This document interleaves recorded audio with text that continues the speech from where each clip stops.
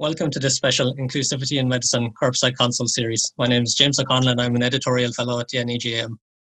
Now more than ever, physicians in many countries are seeing the effects of inequity, inequality and racism on their patients' health. As physicians, we have a responsibility to use our unique position in society to act and advocate on behalf of people who, because of inequity, inequality and racism, may be excluded from participating in healthcare. In this Inclusivity in Medicine series, we aim to explore these issues and how they may be overcome. A recent publication in the NEGM entitled COVID-19 and Health Equity, Time to Think Big by Seth Berkowitz highlighted how the COVID-19 pandemic has exposed many health inequities, the roots of which can be traced back to a failure of policy to recognise and address the social determinants of health. They argue that new policies which address the social determinants of health could advance both health equity and the COVID-19 response. Today we are joined by Dr. Jim O'Connell, President of the Boston Healthcare for the Homeless Programme, to discuss how the COVID-19 pandemic has affected people who are homeless and what he thinks could be done to improve healthcare for people who are homeless during the pandemic and beyond. Welcome, Dr. O'Connell, and thanks for joining us. It's a pleasure to be here, James. Nice to meet you. Great. We'll begin with our first question. We often associate living in homeless shelters with crowding and being at risk of communicable diseases such as tuberculosis and now COVID-19. However, being in sheltered accommodation is more beneficial for oneself in most other regards. How have the Boston Healthcare for the Homeless Programme and Homeless balance these contradicting health risks for people who are homeless? James, thank you for that question. And I have to admit, it's the first time I've ever been interviewed by someone of my own name. So forgive my confusion sometimes. Not surprisingly, the inequities in the healthcare system that we've seen in taking care of homeless people have clearly been magnified by COVID pandemic.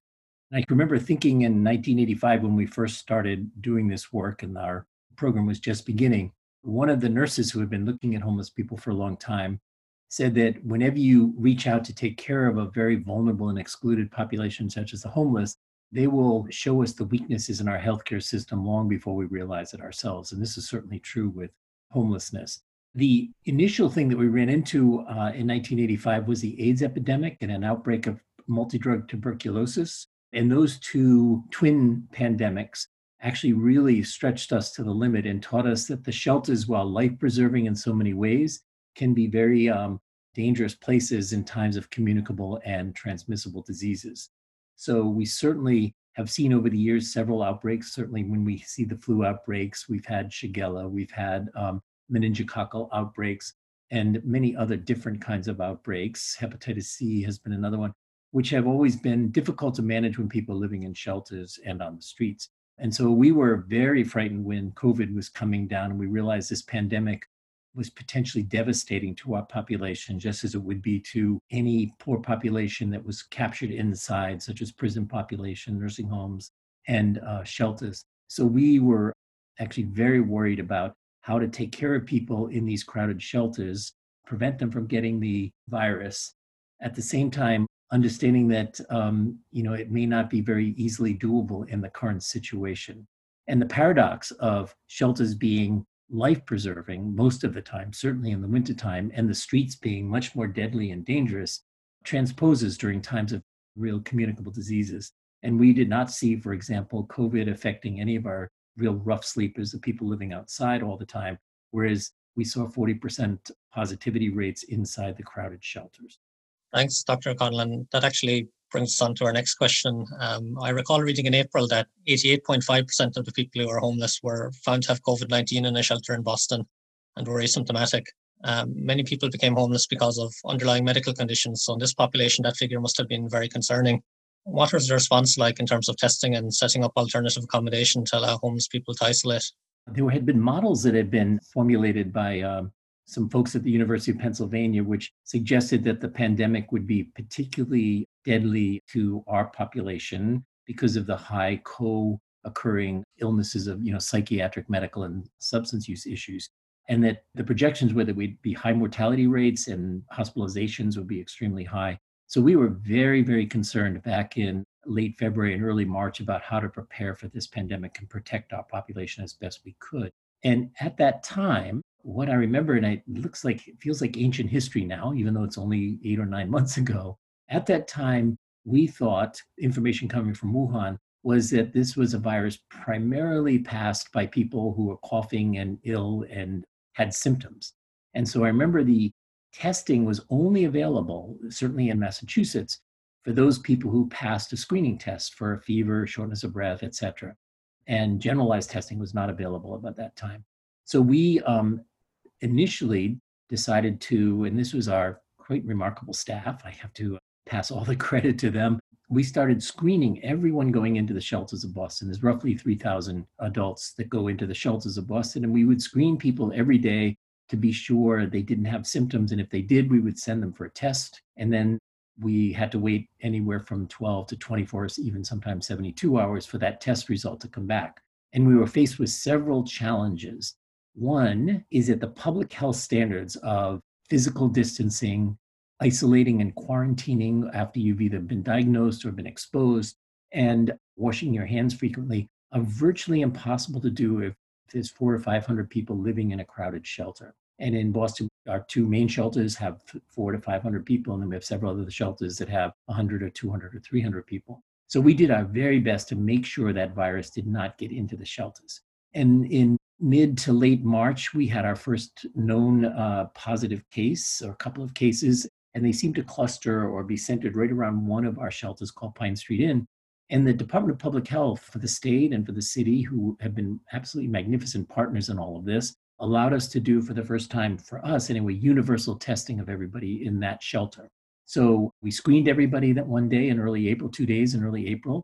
And even though only a handful of people passed the screen or came close to passing the screen, we tested all 408 people in the shelter, and 148 turned out to be positive.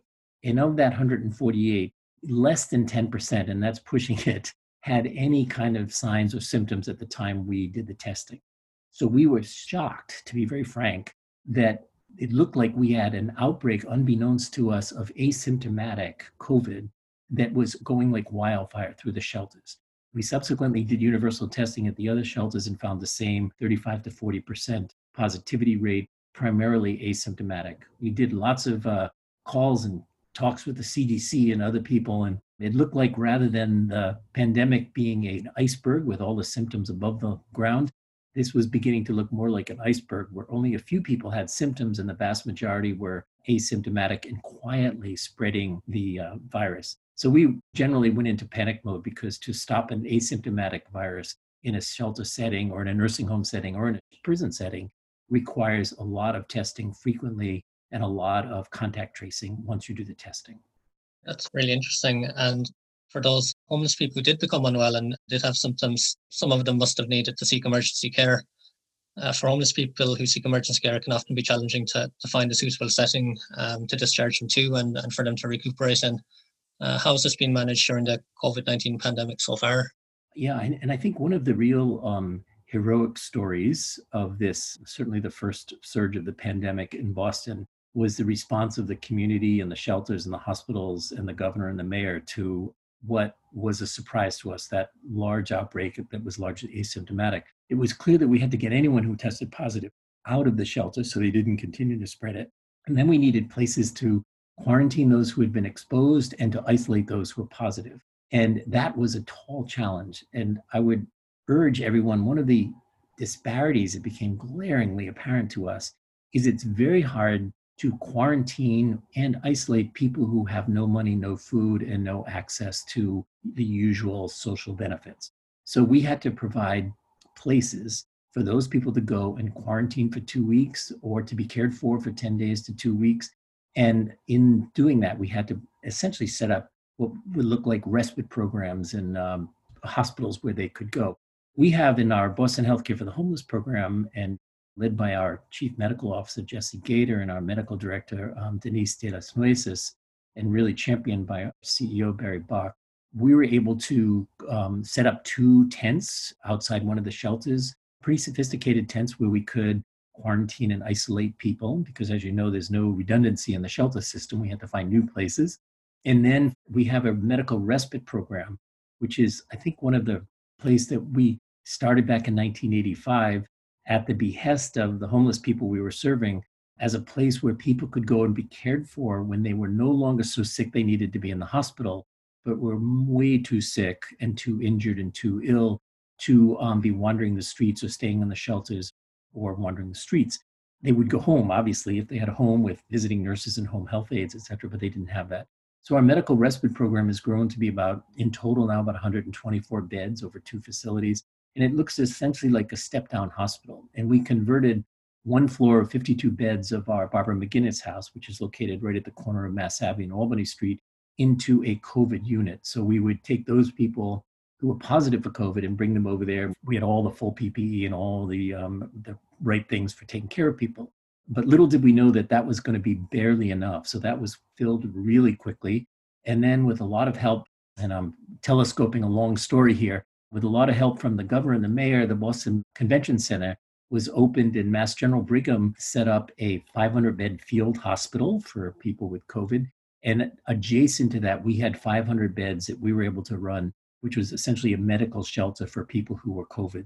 And that was how we found the place within the system to really isolate people who had the virus. And that was a lifesaver. And that was a way we could decant the shelters, get everyone who was positive in the shelters out, and then we could continue to test, and eventually we got control of that first wave of the virus.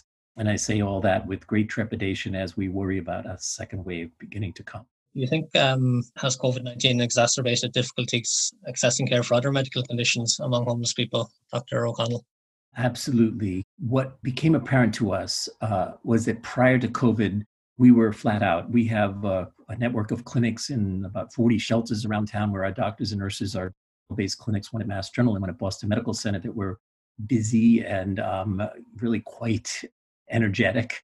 And when COVID came, we had to basically turn ourselves inside out and address the immediate situation of COVID. And we had to let many of those visits that were ongoing hold for a while. And as you know, the hospitals shut down most of their primary care clinics. We had to do things like shut down our dental clinic, and our dentists began to help us in the shelters. So it was a complete transformation of the system to really focus on the immediate need of addressing COVID.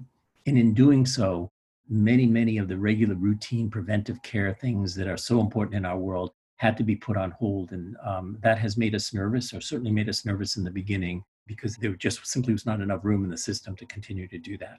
We also, I should add, in those early days, we also had limited access to PPE. So we had to be careful with our staff, as well as the staff working in shelters, how to protect them. And in our clinics, it was very hard to protect. And when the hospitals themselves began to shut down their regular primary care clinics and their operating theaters, we realized we were probably caught in the same boat. We had to shut down as well, much to our chagrin. It's frequently reported that COVID-19 has caused a lot of stress and anxiety for people, partly due to the unpredictable day-by-day way of living that now exists for most of us. In your opinion, has anxiety been particularly prominent among homeless people, and have additional supports been needed for them? I have two contrasting views on that. One is that the people we care for, especially those who are rough sleepers sleeping outside, many of them see this virus as nothing but another one of the many struggles that they have when they're on the street. And in that sense, they weren't particularly more anxious about that than anything else. They know that it's dangerous out in the street. They could die. They're familiar with death being so. So the virus didn't really create that much anxiety for most people. There was another part of the population, though, who saw the virus in many different lights. Many were, particularly those who are paranoid, who think the CIA may be watching them, or FBI, saw this as another government intervention. And others were just very frightened because they live in such high anxiety. So the reactions were a range across the board, from not at all to very anxious.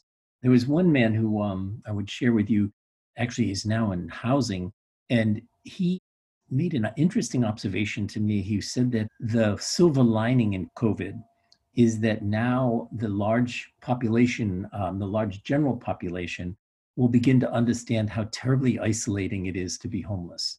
And he was simply looking at how he lived in that kind of isolation all the time. He felt alone, ignored by the system.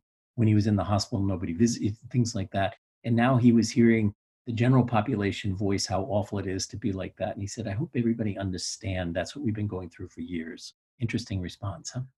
Yeah, it's really interesting. Just bringing you back on a point you mentioned earlier, you spoke a bit about health services that had to change or stop due to the, demands and capacity. During the last 7 months, has there been any services that the Boston Healthcare for the Homeless program have had to stop or just couldn't be continued? We had to, if not discontinue, we certainly had to curtail our regular face-to-face primary care visits. And many of the preventive care measures we would generally take, like trying to get people to colonoscopies and different imaging and stuff like that, those were virtually impossible to do during the first wave of COVID when the hospital access was very shut down. And then we had to turn to all sorts of things. I work on a team that takes care of people that live outside. Many of them have been on the streets for years, and some have been placed in housing, and we still visit them at home. We do home visits for them. So we had to curtail our home visits because we did not want to bring any virus into the homes of anyone else. And we would see people outside their homes, for example. Out in the streets, though, we would tend to do rounds when we could, but we had to cut those way back. And then we depend on our 2 hospital-based clinics. And the one at Mass General is primarily for our street folks. And that we had to shut down literally for 2.5 months. And we had to sort of cope with not having access to all the things you can do inside a clinic with access to the laboratory and the imaging, et cetera. So we had to really learn a new way of approaching this during the serious part of the COVID pandemic. And have there been any positive changes that occurred during the COVID-19 pandemic for homeless people in Boston that you hope remain in place once the pandemic is over?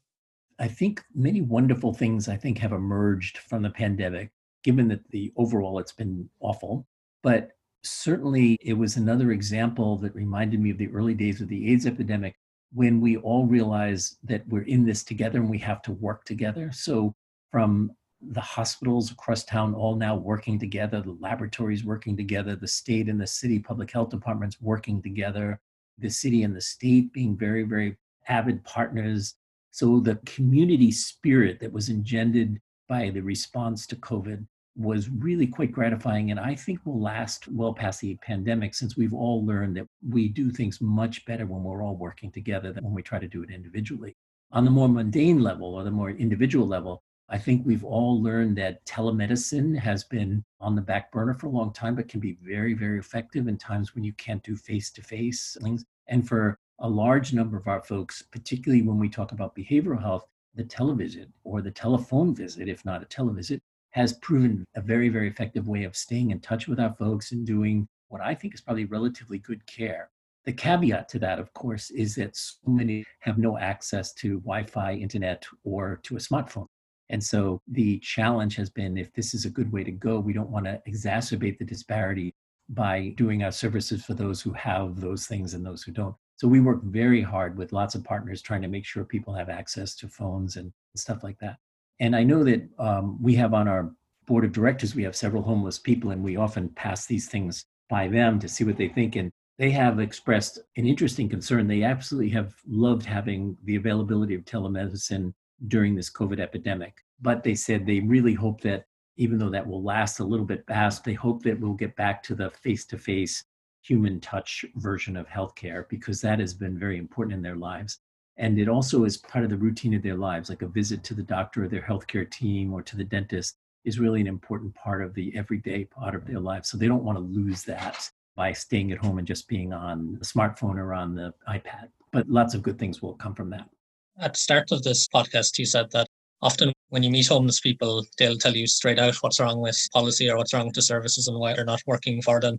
Are there other things you think could be done at a policy level to help reduce health inequalities or health inequities among homeless people? Yes, that's a poignant and a very complicated question. But it certainly became clear that when you have a virus like this, to have 400 or 500 people in an enclosed space, even a very nicely kept enclosed space, the virus is going to pass very fast. And if that's the only thing available to people, that really sets homeless people up for a real disadvantage. So I think one of the lessons from this is the way we approach sheltering in Boston. And we are very proud of the way shelters have been very much a part of the city's approach to homelessness for tens and tens of years.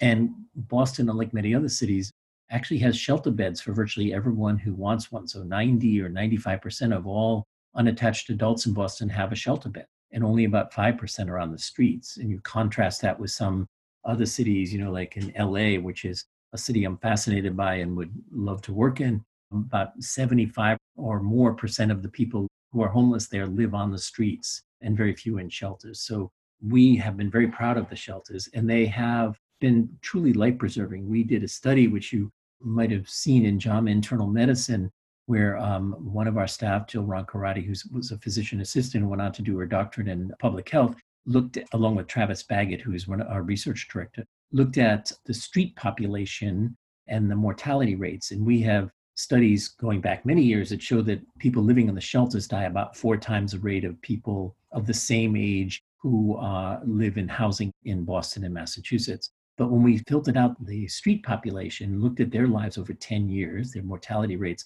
we found that they were 3 times more likely to die than people living in shelters, or 10 to 12 times more likely to die than someone the same age in Massachusetts in housing.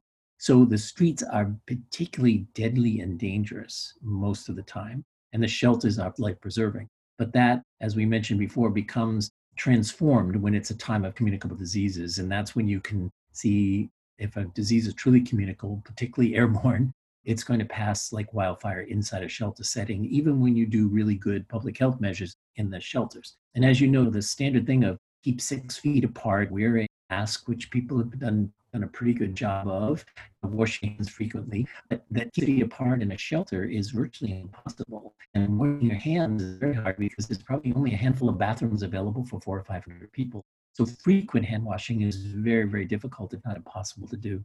So I think we have learned that there are some systemic flaws in the way we've set up our system of caring for people who don't have homes. And of course, when you step back, the real solution to this is to have a safe home for everybody, or a safe place for people to be.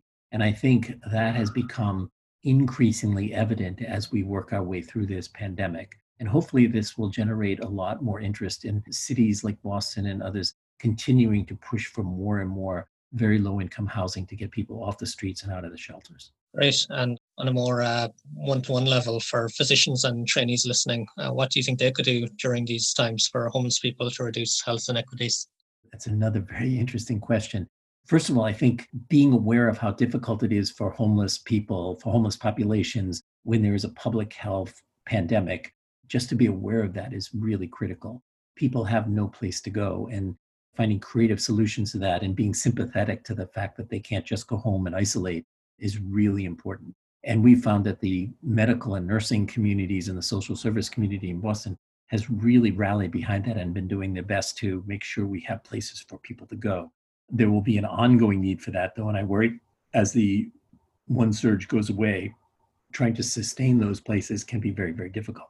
But that's what I would urge people to do. The other thing is to remember, maybe we can't do a lot of healthcare for these folks, but when they're isolated, they have no food, they have very little access to anything. So all of the donations of food to food banks, et cetera, become absolutely critical during this time. And we're finding the small food banks are getting overwhelmed now. So any way you can help support them during this pandemic, it would be most appreciated. And then finally, I worry a little bit about the pandemic is sort of highlighting for us one concern that I would love a larger discussion about, but we're taking care of people that have been homeless for many, many years. And when you talk about social determinants of their health or their ill health, those happened 40 years ago when the school systems failed them, or the foster care system failed them, welfare system does, or corrections failed them, or poverty and racism changed the course of their lives and limited their opportunities. And we're seeing them now 30 and 40 years later. So we have been very hesitant in our program. We're trying very hard to point out there are social determinants of health, and then there are social needs. So the people we're seeing now need transportation, they desperately need food, and they need housing, they need things like that. But they aren't necessarily the social determinants of their health right now. They're the things they need desperately to be as healthy as they can. So we really urge everybody we need to work together. We need housing with a lot of services for folks. We need access to the type of care people need, access to dental care. It's very hard for homeless people to get to a dentist or get to have behavioral health care, psychiatric care. So all of those things are really desperately needed, even though they don't fit into the category of social determinants of their health. They're really desperate needs, I think. So I welcome a robust discussion about how we as a society can look at the root causes of homelessness, which are the real determinants of our folks' health, which are, let's fix the schools. I would say that education is probably one of the key things that needs to be fixed. We need to fix our correction system. And of course, overwhelmingly, we need to address income inequality, the awful social determinants that poverty determines, and then ultimately the racism and the structural biases in our system. So those are the things that I think are real social determinants. And we have to do everything we can to take care of the people that are victims of those. Absolutely. Great points made there. There's immediate kind of needs that these people need, and then the determinants, which often go back years or if not decades, which also need to be addressed also. So that wraps up this episode of Curbside Consults, the first in our Inclusivity in Medicine series. I'd like to thank Dr. Jim O'Connell for joining us today in our discussion about the challenges faced by people who are homeless during the COVID-19 pandemic. Our production team here at NEJM Resident 360 includes Karen Buckley, Lynn Winston Perry, Kyle Simmons, Mike Tomasis, Tim Vining, Scott Williams, and Kathy Stern. Special thanks also to our NEJM Education Editor, Dr. O.P. Hamvik. If you have any feedback, questions, or suggestions for future podcast topics, please email us at resident360@nejm.org. Remember to subscribe to our social media sites, including Twitter, Instagram, and Facebook via the nejm.org pages. On behalf of the New England Journal of Medicine, this is James O'Connell signing off.